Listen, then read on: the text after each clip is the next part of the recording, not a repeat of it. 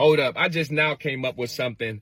I struggle with reading, and I wanted to think of things like, what is it like when you don't know how to read and other people may not struggle with? Let me drop one on you real quick. So I'm a content creator now. I kind of create videos, and I'm always editing and doing different things. One thing that stops me for hours sometimes, and I don't even put them up no more, hashtags.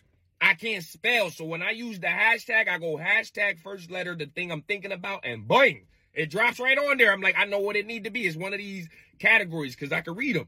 You know what I mean? But I can't spell like that. But if I can't get the hashtag because of the service and it doesn't do the automated one come up, I'm there stuck with no hashtags, or I download them from something. But if the internet's not going, pretty much ain't no hashtags. And I'm just at the point now, I'm like, ain't no hashtags no more. I put one I can spell. Short Cast Club.